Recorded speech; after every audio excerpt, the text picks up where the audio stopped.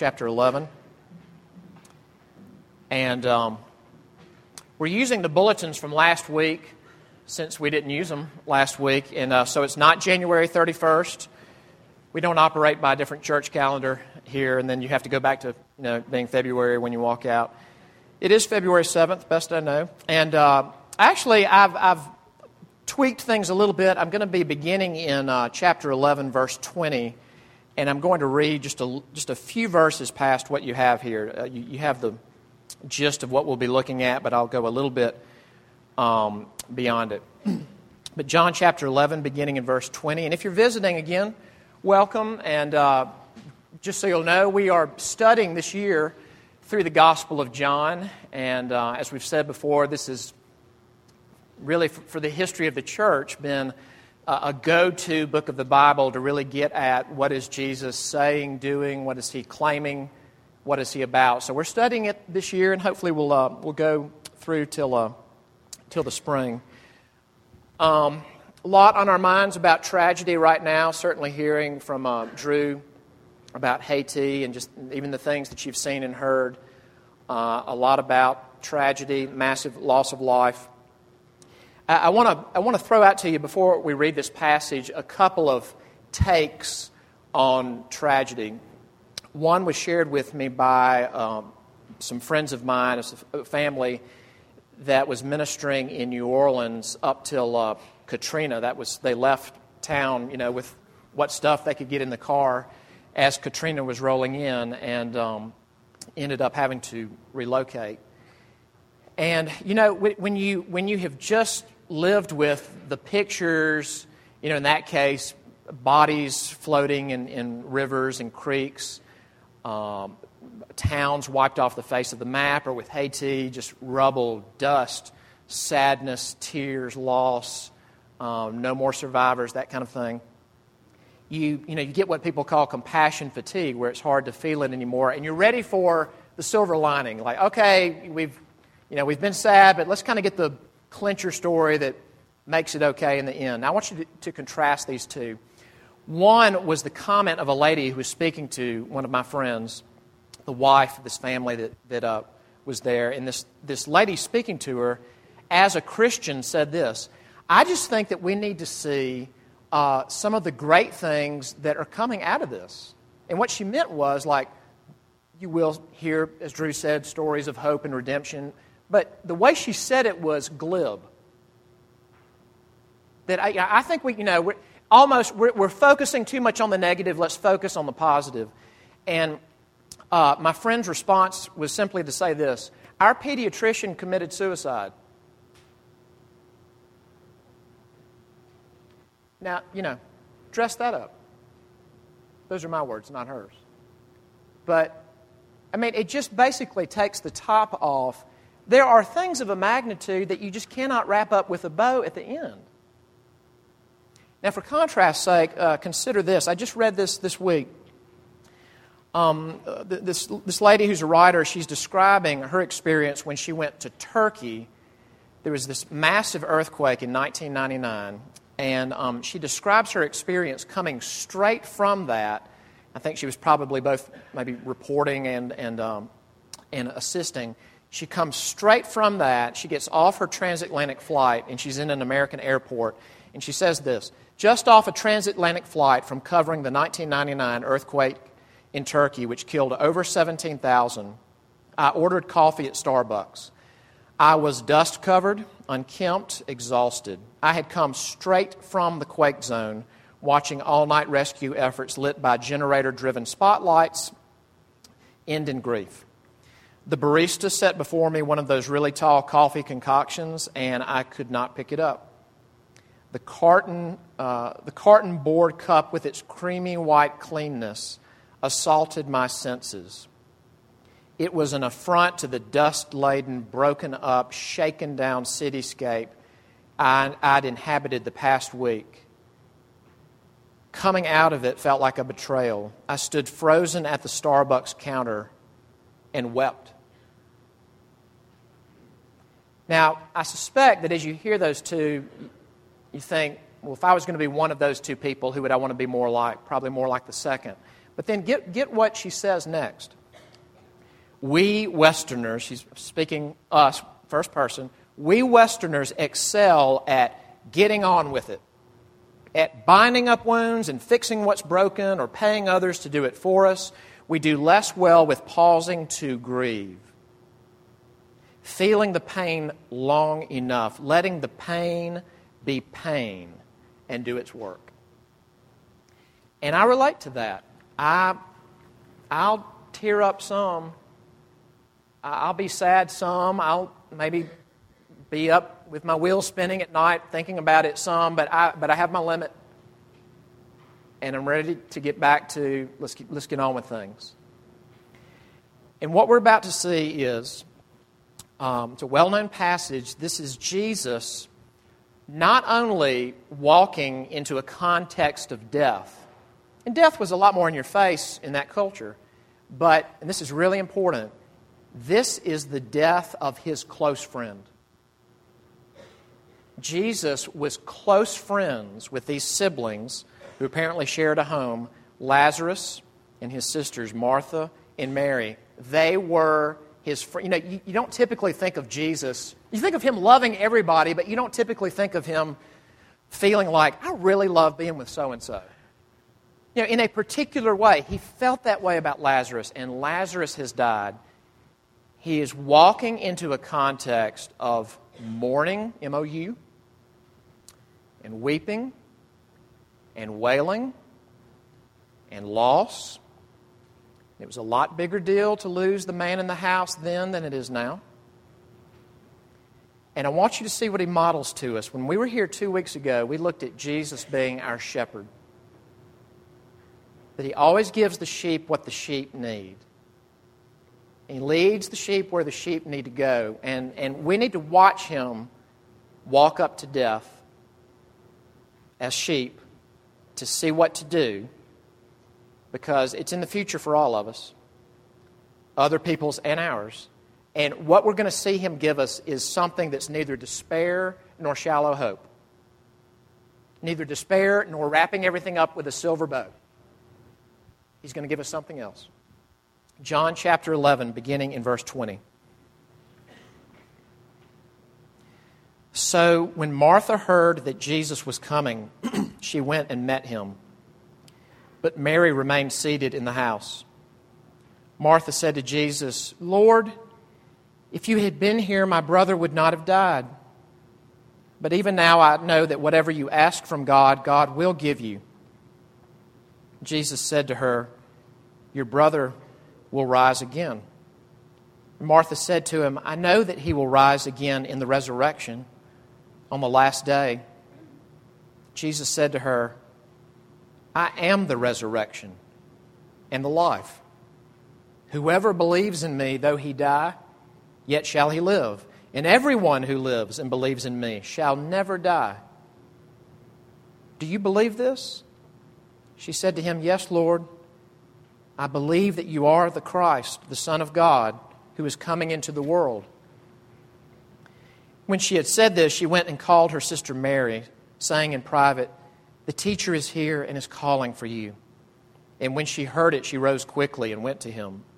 Now Jesus had not yet come into the village, but was still in the place where Martha had met him.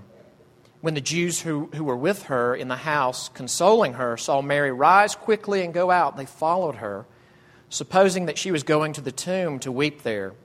Now when Mary came to where Jesus was and saw him, she fell at his feet, saying to him, Lord, if you had been here, my brother would not have died. When Jesus saw her weeping, and the Jews who had come with her also weeping, he was deeply moved in his spirit and greatly troubled. And he said, Where have you laid him? They said to him, Lord, come and see. Jesus wept. So the Jews said, See how he loved him. But some of them said, Could not he who opened the eyes of the blind man also have kept this man from dying? Then Jesus, deeply moved again, came to the tomb. It was a cave, and a stone lay against it. Jesus said, Take away the stone. Martha, the sister of the dead man, said to him, Lord, by this time there will be an odor, for he has been dead 4 days. Jesus said to her, Did I not tell you that if you believed, you would see the glory of God? So they took away the stone. And Jesus lifted up his eyes and said, Father, I thank you that you have heard me. And I knew that you always hear me, but I said this on account of the people standing around, that they may believe that you sent me. When he had said these things, he cried out with a loud voice, Lazarus, come out. The man who had died came out, his hands and feet bound with linen strips, and his face wrapped with a cloth. Jesus said to them, Unbind him and let him go. Many of the Jews, therefore, who had come with Mary and had seen what he did, believed in him. But some of them went to the Pharisees and told them what Jesus had done. So the chief priest and the Pharisees gathered the council and said, What are we to do? For this man performs many signs. If we let him go on like this, everyone will believe in him. And the Romans will come and take away both our place and our nation. Verse 53. So from that day on, they made plans to put him to death. This is God's word. Let's pray together.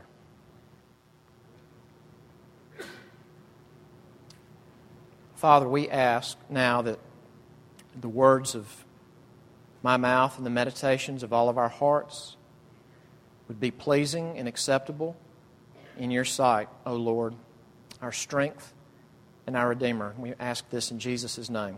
Amen.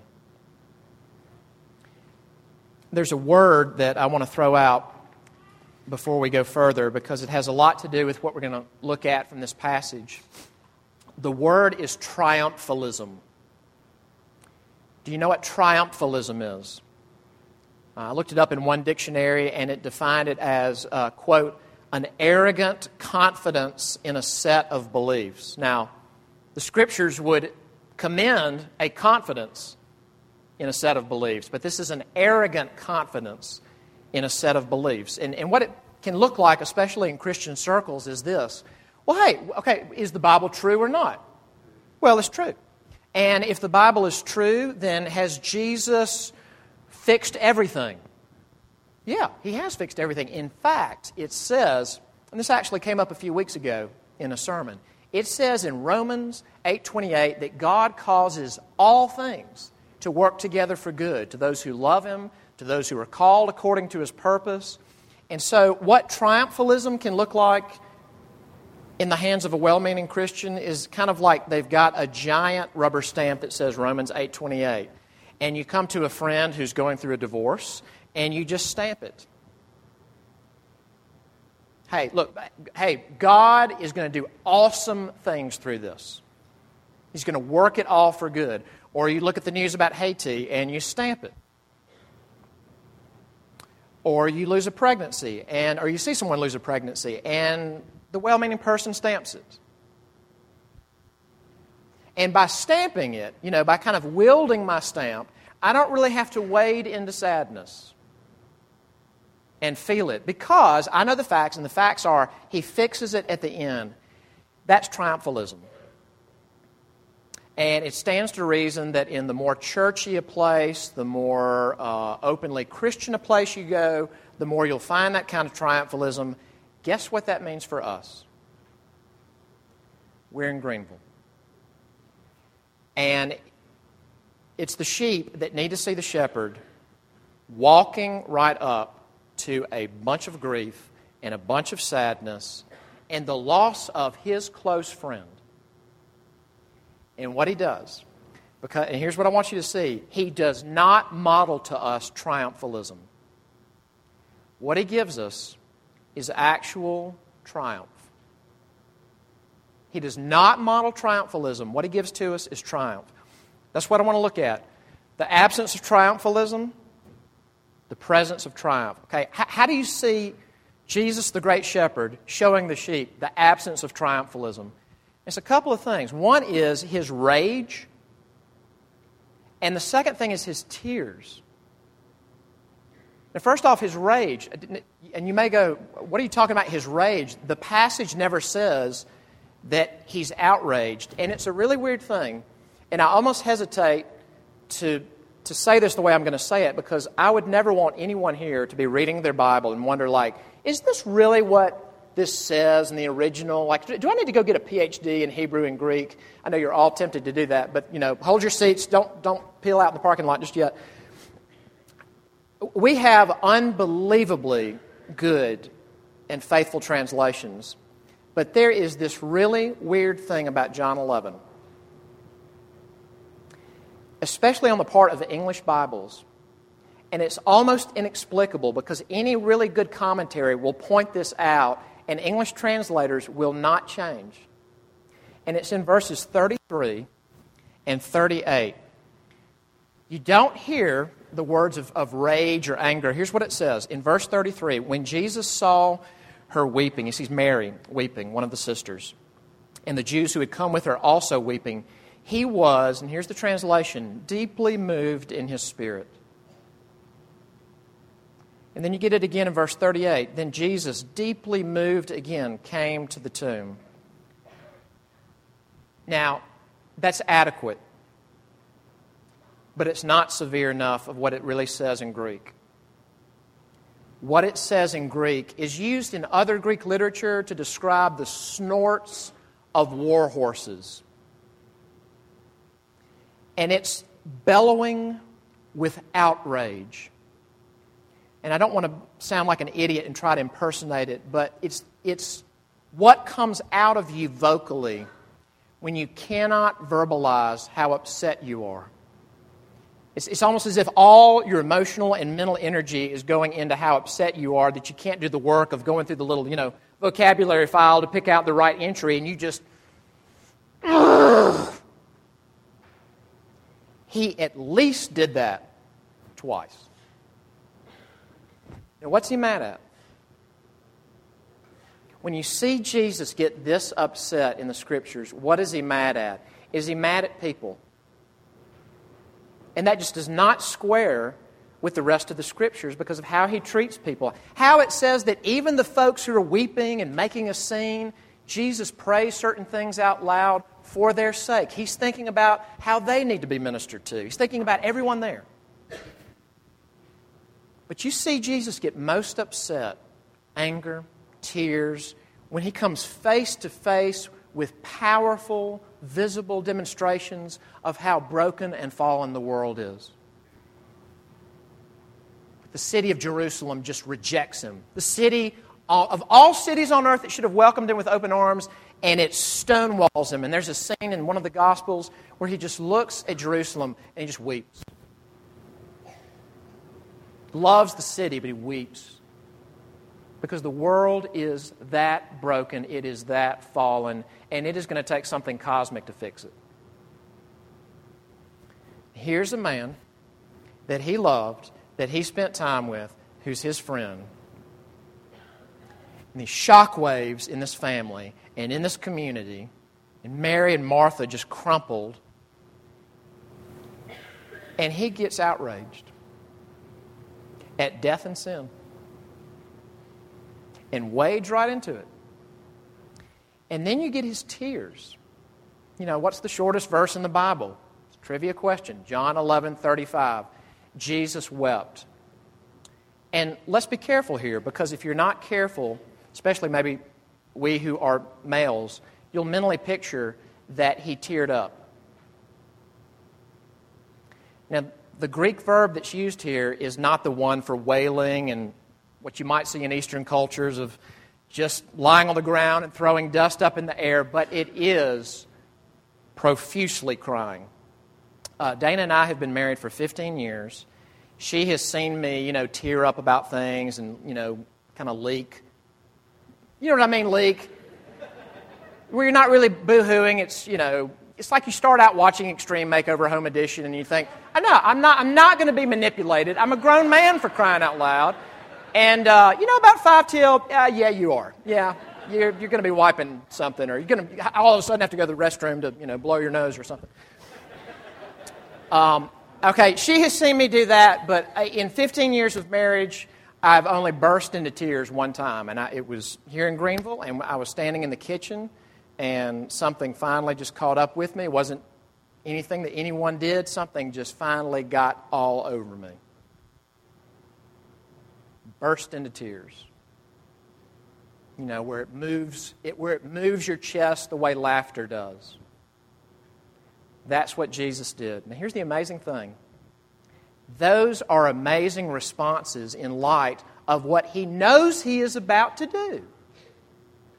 And we need to see that Jesus does not walk up and see all the sadness, and Mary and Martha both asked the identical questions. Did you catch that? Both of them came to Him, and the first thing they said were identical statements. Lord, if you had been here, my brother would not have died. He doesn't just keep walking up with his hands on his pockets going, hey, look, I know you're totally sad, but this is about to be awesome. You're about to be happier than you are sad now. Buckle in. And all you people who are crying, you better go out and get drinks, because this is about to be the biggest celebration. Anger. He's about to undo anger. Anger and rage. That this is what the world is really like. And He could have raised any dead people He wanted to. But He didn't raise all the dead people in every town. He didn't raise all the dead people in Nazareth or Capernaum or Jerusalem. But this is a sign. He's using His good friend Lazarus and his death as a sign to the church and to anyone who was there that day. And let me say this. For sheep to follow Him, ultimately He is our forgiveness, but He is also our example. And there is a lesson here for us. The Scriptures don't just commend, they command the sheep to weep with those who weep, to mourn with those who mourn. Last year we looked at Ephesians, and of all things, one of the commands in Ephesians is, be angry. And in your anger, do not sin. Be angry the way the shepherd was angry. And I would just say this without a lot of development. This is a great city. God, who has all the wisdom and all the power, He put us in Greenville, South Carolina right now. None of that is by accident. But we need to always be thinking about, what does this mean in our context? And I would say this about our context. Greenville does not just need more nice people. Greenville needs people who can laugh when it's time to laugh, and who can set down the Romans 8:28 stamp when there is pain and grief and brokenness in front of them, and weep with those who weep, and even be angry at the sin and the loss and the fallenness and brokenness that is affecting everybody in this room right now. It's ripping up families, it's ripping up businesses, it's ripping up institutions, it's making people crushed,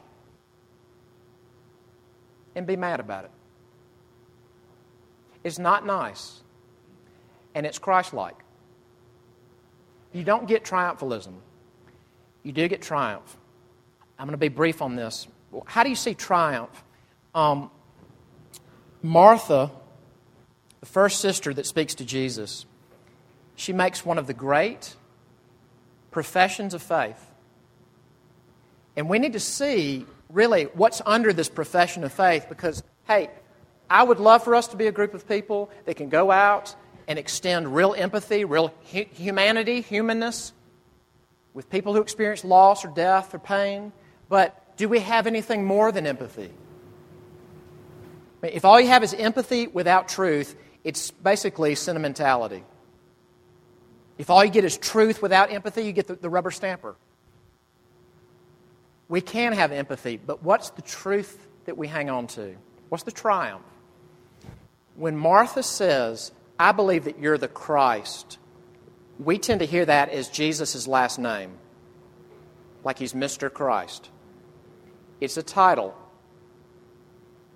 A Jewish person would understand that to mean you're the anointed one, which would mean you are the one who comes and fulfills what all the other anointed people did. You are the definitive prophet, priest, and king, all in one. All those people that were anointed back in the day, you're the Messiah, the anointed one, the Christ. How do you see all three of those here? We usually say prophet, priest, king. I'm going to do them in reverse order, okay? King, priest, prophet. I'll get it straight in my own mind. King, priest, prophet. King. What would be the ultimate demonstration of power? What's the ultimate demonstration of power? Have the biggest army? Have the most money? Get the most people to follow you? All that can be overturned. The ultimate demonstration of power would be to overturn death. Death is the enemy that no king has ever been able to overturn. And that's what he does. I hope this isn't kitschy to say this, but Christians for many centuries have said, can't prove this is the case, maybe it's speculative, but it's interesting that he said Lazarus come out. Because when you're dealing with God the Son, if he had just said come out, everybody would have come out. All the dead people. But he aims it at his friend. And the way people were buried back then, you weren't wrapped up like a mummy, but you would be covered with a sheet. Your hands would be bound and your feet would be bound. And this at least means that when he said that, and everyone, I guess the words hang in the air for a little bit, a man wrapped up in burial cloth hobbles out of the grave. When we had our lessons and carol service back in December, one of the hymns that we sang is called All My Heart This Night Rejoices. And I thought about it in this passage because the first verse has got like angels and the baby is born. It's very Christmassy. The angels are singing. The Christ is born. That's kind of standard Christmas song fare. And then the next stanza says this, and this is awesome. Forth today the conqueror goeth, who the foe, sin and woe, death and hell o'erthroweth. And that is the most amazing stark contrast, like baby, manger, angels in the sky, king riding out to meet sin and woe, death and hell, and he's not playing tiddlywinks. He's out to kill. And the sign for us is that if Jesus is able, before his crucifixion and resurrection, simply by being God the Son, to say, death, end, come to me. And a man comes to him, he has all authority. And the proof of that is that everyone who saw it told everybody else. I mean, if you had once had dinner with Peyton Manning, would you not, today at least, hijack every conversation today to fly it over to how you had dinner with Peyton Manning? Whether the conversation had anything to do with that or not. Yeah, anyway, back to me and Peyton Manning.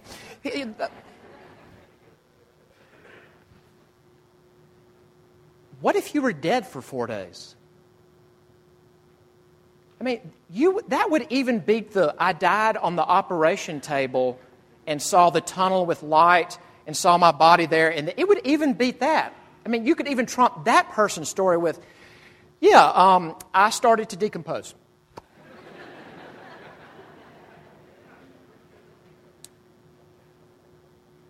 And here I am. Everyone talked about this.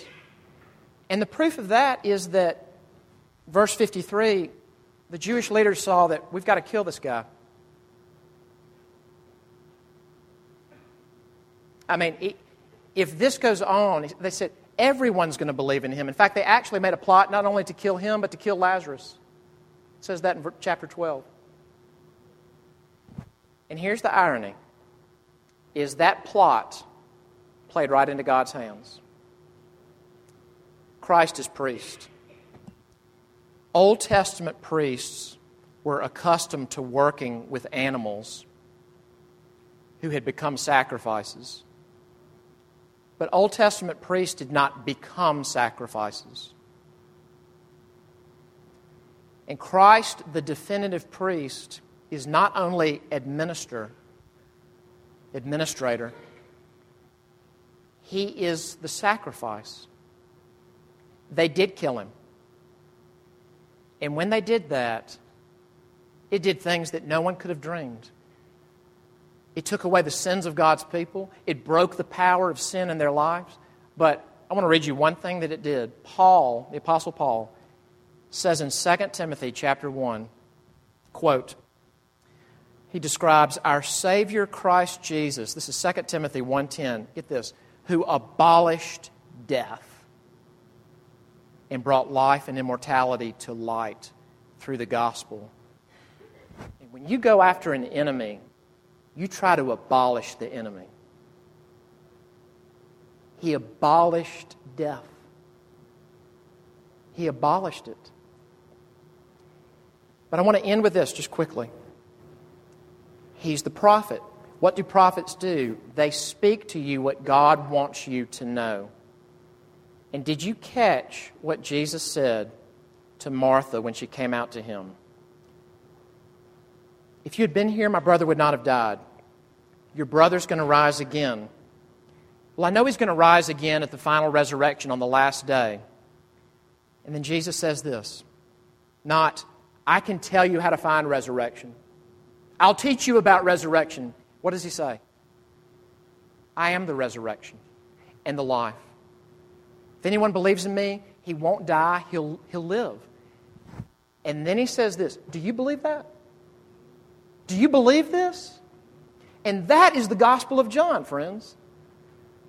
It's over and over Jesus saying, do you believe this? Just a few weeks ago, He heals a blind man. We think, awesome, his biggest problem taken care of. Then Jesus goes and finds the guy again. Tap, tap, tap. Do you believe in the Son of Man? You get to the end of John's Gospel, doubting Thomas, I'm not going to believe in this until I can put my finger, my hand in the nail wounds, until I can put my hand in His side. One day Jesus walks into a locked room. And is it just a party? Awesome, I thought you were dead. You're not dead. Or you came back from the dead. This is awesome. And Jesus essentially says, yeah, I know. You need to stop doubting. You need to believe.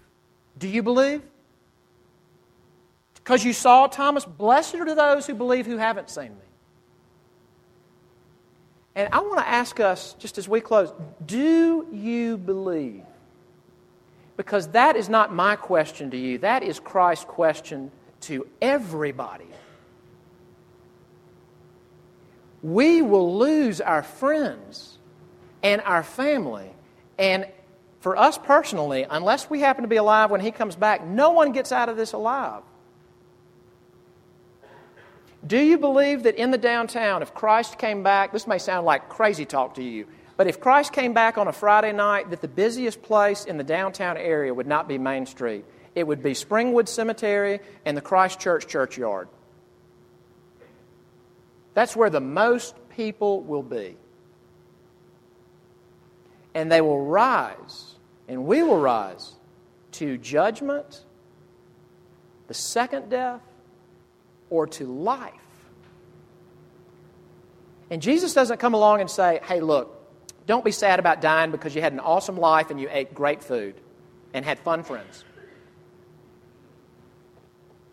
You will die, and those you love will die. I've abolished death. If you're born once and only once, you'll die twice. You'll die on this earth, and then you'll die in the age to come. If you're born twice, born as a baby and then born again, you'll only die once. And it will only be a stepping over from life to life. The work of Christ. Let's pray together.